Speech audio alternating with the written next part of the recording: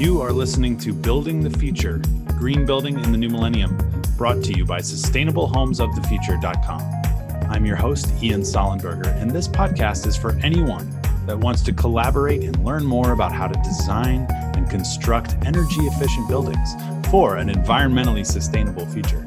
If you have questions about how to design and build with a lower environmental impact, or you'd like to come on our show as a guest, please email me directly at info@shf, that's Sustainable Homes of the Future, shfbuild.com. Visit our website at shfbuild.com or find us on Facebook and Instagram at shfbuild.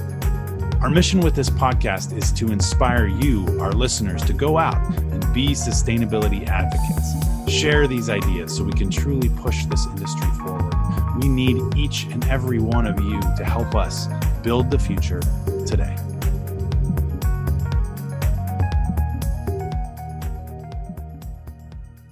Hello, listeners. Thank you for tuning into the podcast. Ginger and I have talked in passing about some of the benefits of LEED, Energy Star, and other building certification programs throughout our first season, but we thought it might be time, as we're nearing the end, to do a little compare, contrast, and discuss some of the real values and the potential challenges of certifying your buildings, which you should definitely do. Whether you're an owner, investor, facilities manager, building consultant, or designer, there are ways to simplify the certification process and also lower costs when you have a good approach. And having a green certified building can really increase building value and resale value from day one. So listen up. Good to have you here, Ginger. Well, very, very glad to be here, Ian. This episode is for anyone who's considering going through that certification process, but you might still be on the fence or wavering in your decision due to the cost. It's a little confusing as far as process goes. So we'll do our best here to break down 5 of the most popular building certification programs, point you in the right direction, and when it comes to your specific project, you'll be ready to go. That's right. Clearly, as we always say, each project is going to have unique requirements, individual project goals, but as always, having the sustainability conversation early on in the process can set you up for success, regardless of whether or not you end up deciding to pursue certification. And you'll have a leg up if you do, if you're clear on what the options are beforehand. So that's really our goal today. Ginger, could you start by telling us the 5 certification programs that we'll be highlighting today? Absolutely. We've got Energy Star. I think probably most folks have heard of Energy Star. LEED certification, WELL program, Passive House, and Living Building Challenge. So they're very, very different programs, all 5 of them to be sure, but all with a similar goal: creating healthier, more resilient, and less environmentally impactful buildings. Yes, and building occupants. It's interesting. You're starting to hear more and more about people-centered businesses these days, which is a great step in the right direction under our lens of people, profit, and planet. It's my new catchphrase. Wouldn't it be cool to see more people-centered buildings and have people talk about that? So we're going to tell the story today of how some of these programs have evolved and paved the way for this corporate movement that is finally beginning to recognize that shareholder profit or stakeholder profit in the development world is a short-term approach, and unfortunately leads to long-term demise for all of the above: people, profit, and planet.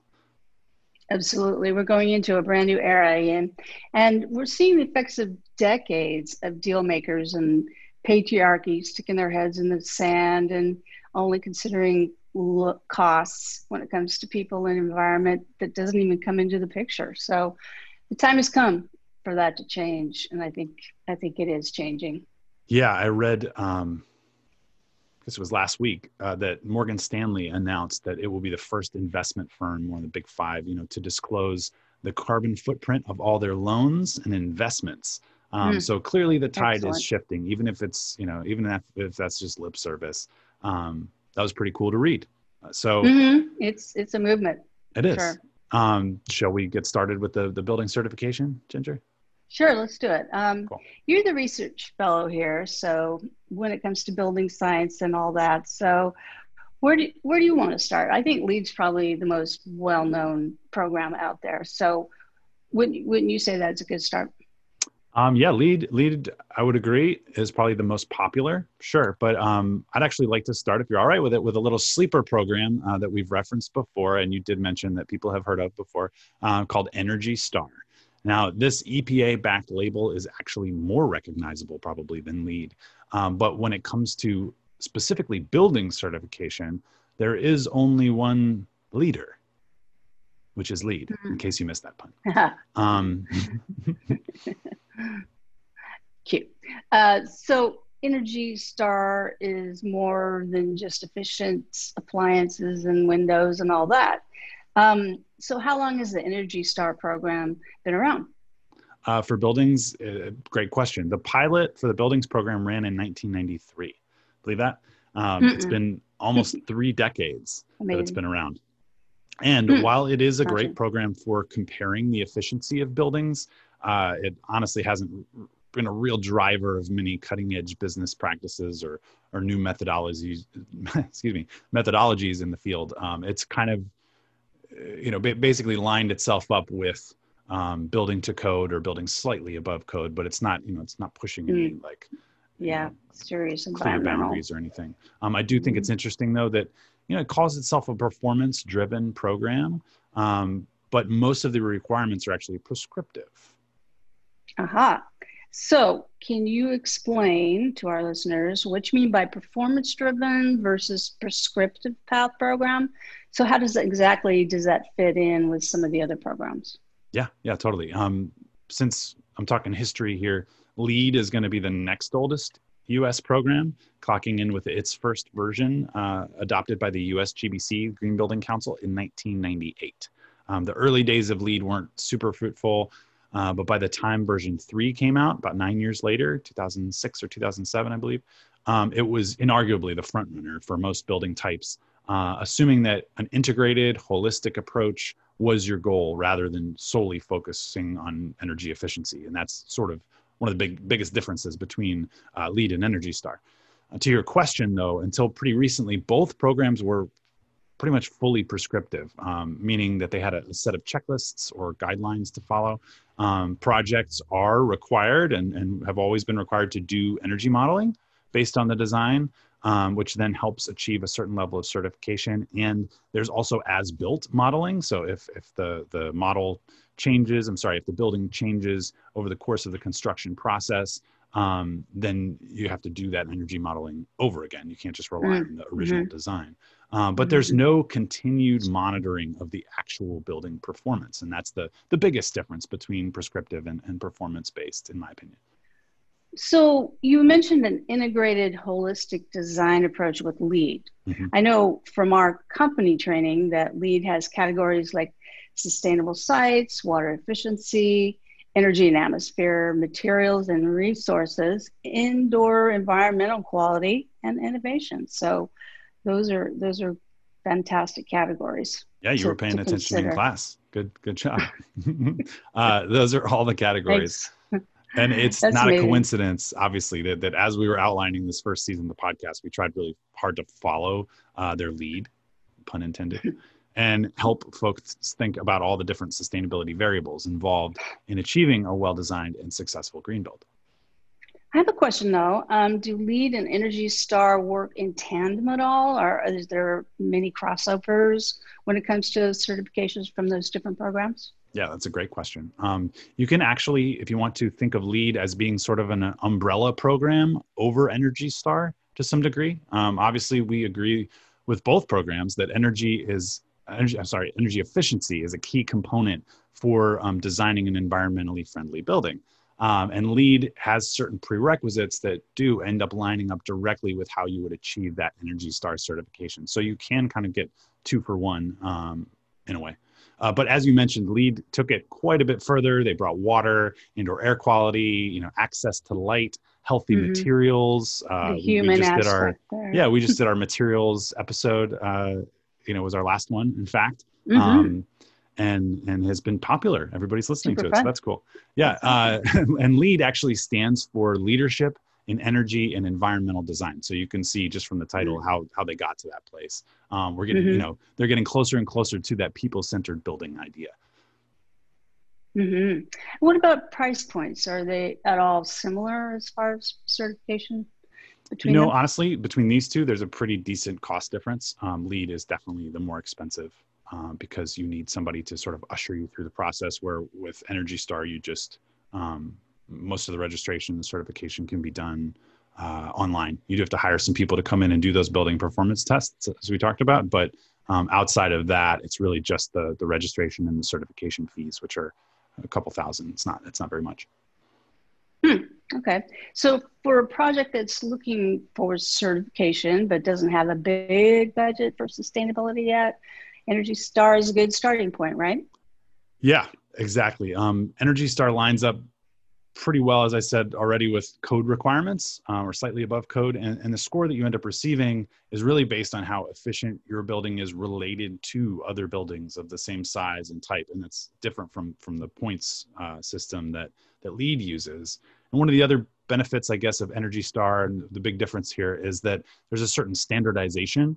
You're comparing apples to apples, where the benefit of LEED for a long time was its flexibility, actually, because you could choose to focus your efforts in certain areas. You could do all, I'm going to have a really amazing water system and then, Mm-hmm. Takes maybe not over. insulate as much, that kind of thing. And so Mm-hmm. you can make these cost benefit decisions. That flexibility is changing now. There's some newer programs that we're about to talk about that are coming out Mm-hmm. that are truly more performance based. And so A little that's more kind of, stringent. Yeah. yeah. And Mm-hmm. LEED has adopted some of that approach for their newer versions. Hmm. Okay.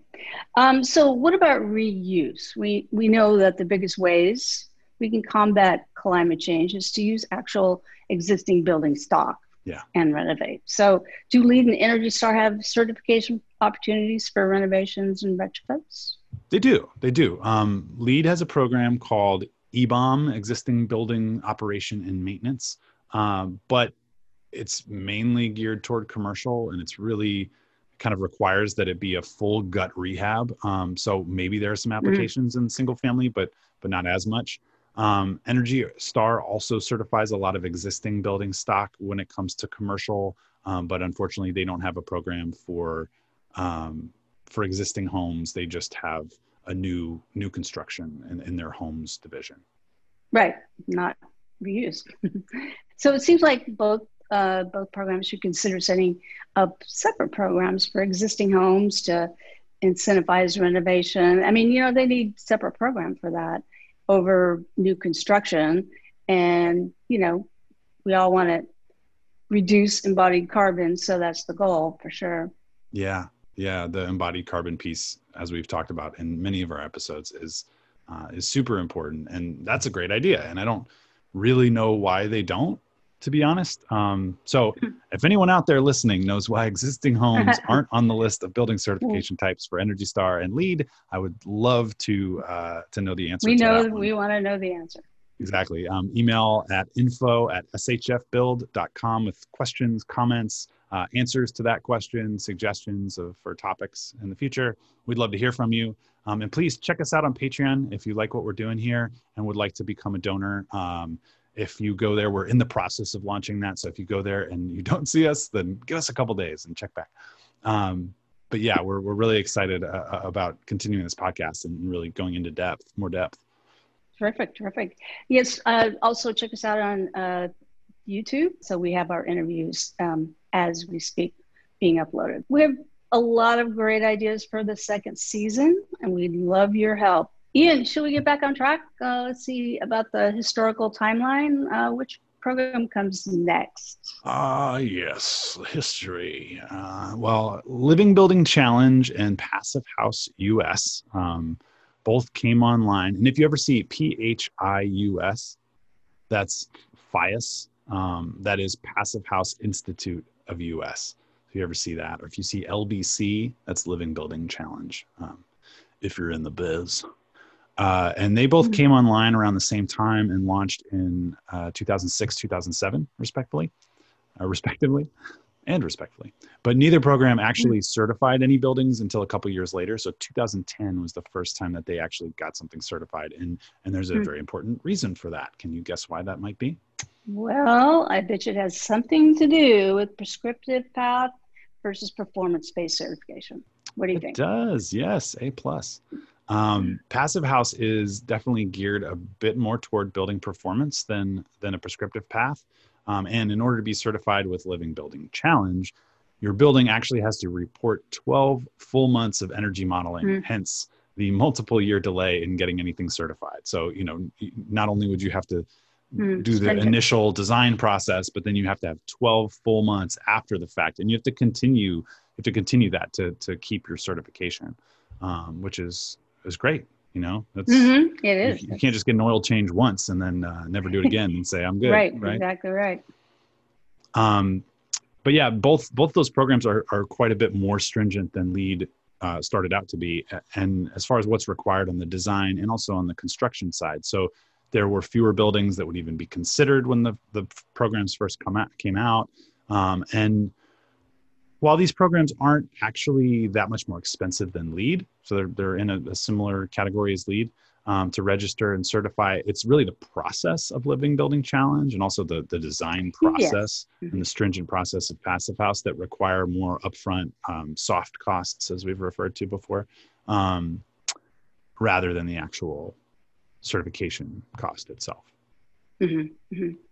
So can you talk a little bit more about the additional requirements other than energy reporting that's required? Yeah, I mean, obviously we don't have time to go into every little detail, but both Living Building Challenge and Passive House US are all or nothing certifications. So, you're putting a lot of time, effort, energy, risk ultimately into compiling a good project team to adhere to these building requirements. And you are taking that risk that your team's hard work would, potentially not result in a successful project. So you better be really sure that you trust all the people on your project. For LEED, in opposition to that, for LEED, you can shoot for platinum and end up with gold. Still have certification at the end of the day. Satisfaction. Something there. So bigger risk, bigger reward, and ultimately you end up with a better building, actually, using Living Building Challenge and Passive House guidelines, I think. What do you think? Yeah.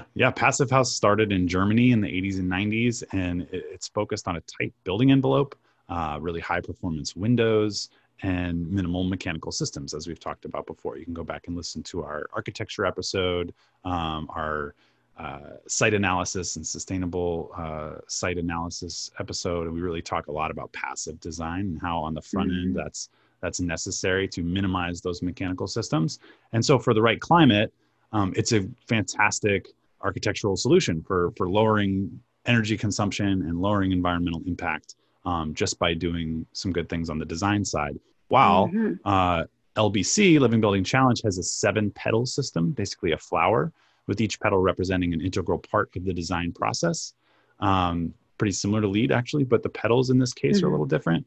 And they're place, water, energy, materials. So we're on the same track so far, right? And then the last 3 are health and happiness, equity, and beauty, believe it or not. What a concept, health and happiness. My goodness, to actually take that into consideration in your building, that's pretty astonishing. So equity and beauty, now that's where we're really talking. Yeah. Rubber meets the road. Far cry from simply energy modeling during the design process. A lot more required. And Passive House has done a really great job of developing programs because they came over from Germany originally. They had a system that worked for that climate because all those climates were pretty similar in Germany. And then they came over to the US where we have all these different climate zones. And so they've actually developed programs for certifying builders and designers and making sure that folks in the industry are up to speed on that.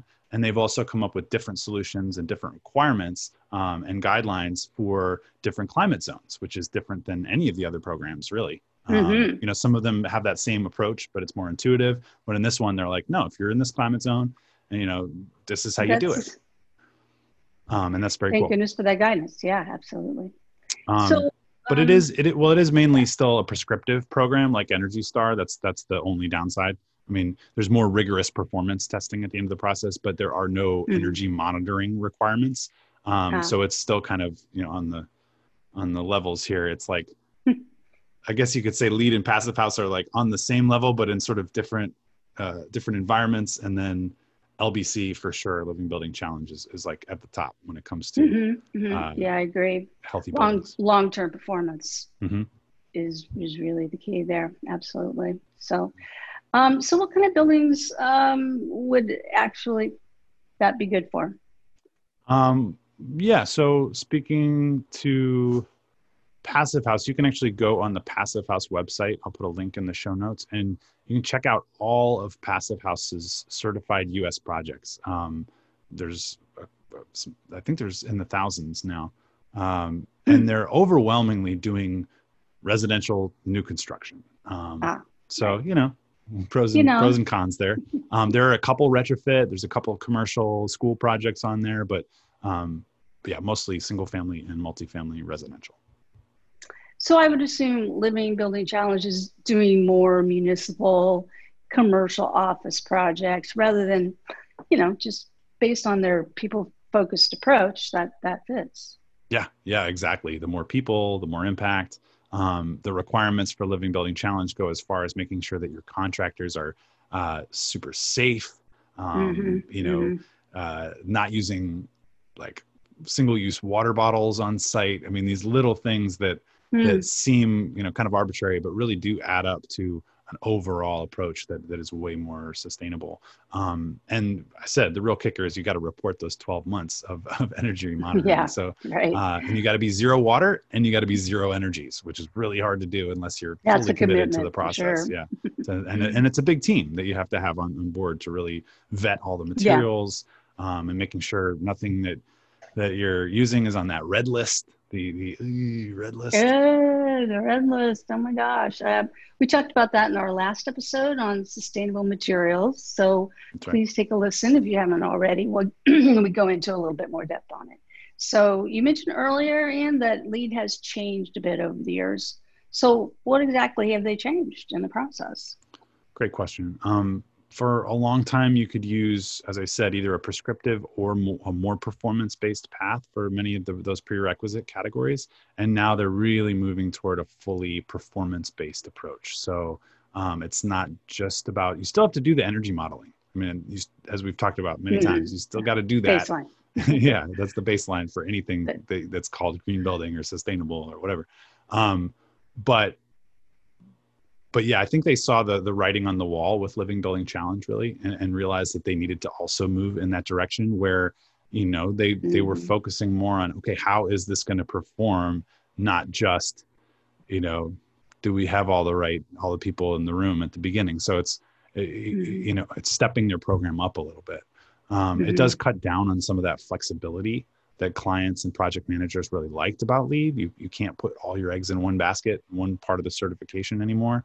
But one cool thing that they do, and I know you love innovation, I love it too. I really like what they do with innovation because they allow points for systems integration, for materiality, for things that aren't on the checklist. It all goes into the innovation category. You can get points for that. And wonderful. You can actually it's an opportunity to sort of do case studies and evaluate some of these cutting edge ideas. And if at the end of that, you have a really great idea that everybody else needs to know about, then you can help you disseminate that out into the green building community. So that's a really cool element of LEED. Absolutely. I mean, the building industry is in the middle of an evolution, a revolution. So we have to keep up, and new technologies, new materials, and all those things need to come online in that very thing that you're talking about. And we need to just share all these ideas. Yeah. Share, exactly. Yeah. So what is the fifth one again, Ian? You said WELL, right? Well, yes, the WELL building standard. Yes. The most recent historic addition to our top 5 officially launched just 6 years ago in 2014. And this one is definitely performance and data driven big time, entirely focused on fostering health and wellness of people in buildings. So they took that health and happiness pedal from Living Building Challenge, our people-centered buildings idea, and they really kicked it up a notch. So quite a few notches, actually. Interesting. So they have a point system, or is it pass and fail? Sort of a hybrid, actually. There are minimum requirements that have to be met in each category, sort of like LEED. And then they have what are called optimizations in each category rather than specific points. So they actually have a formula where you do a certain percentage of the overall optimizations. And then based on the percentage of optimizations that you've done, then you get to gold or platinum. So yeah, it's complicated, sort of like LEED a little bit. But, and I know we said we'd just do 5, but it's actually worth mentioning that there's another program called Fitwell, Fitwel, that in my humble opinion is a less expensive and less rigorous version of WELL. So application wise, it might be a good fit for a cost conscious existing building that's looking for a lower barrier to certification. But it definitely doesn't provide that full scope. Yeah, that WELL can for your building or for the people in it. Man, we've covered a lot. Do you have any more big picture questions, Ginger? Or? Well, no specific questions. We covered a lot. So just wanting to reiterate something we said at the top, which is for many of these programs and certifications, you have to get the whole gang together, sit down, come up with good design ideas. They're all integrated. They're all talked about in the beginning. So we can't really hammer that home enough for you guys. So good design, good organization in the beginning. So listen to our episode called Design Charrette for more details on that process. Yeah, I'm glad you said it again, because not only can that lead to a successful building certification, but it will also lead, as we said, to a building that's healthier, brighter, more comfortable, more beautiful, connected to nature, better suited to keep the occupants happy, not to mention our goal of keeping the planet healthy for all of us in the coming years. And that is the ultimate goal. So cheers to that, Ian. And to our listeners, thank you for tuning in. Please check out our YouTube channel, Sustainable Homes of the Future channel, for video interviews. We've got our podcast up there as well. So post us some comments, send us suggestions for topics. We'd really love to hear more about it. So see our show notes for a link. Indeed. If you have more detailed questions about any of these programs, please reach out to info@shfbuild.com. We'd love to help your next building project be a true sustainability success, and be part of that team. Until next time, think about the people you work with and the people you live with, and imagine what a healthier future could look like if every building was zero waste, zero carbon, zero energy, zero water. I mean, we're building the future here, folks. Absolutely. Thank you, Ginger. And thank you to everyone listening. Thank you, Ian. Thanks for coming along for the ride.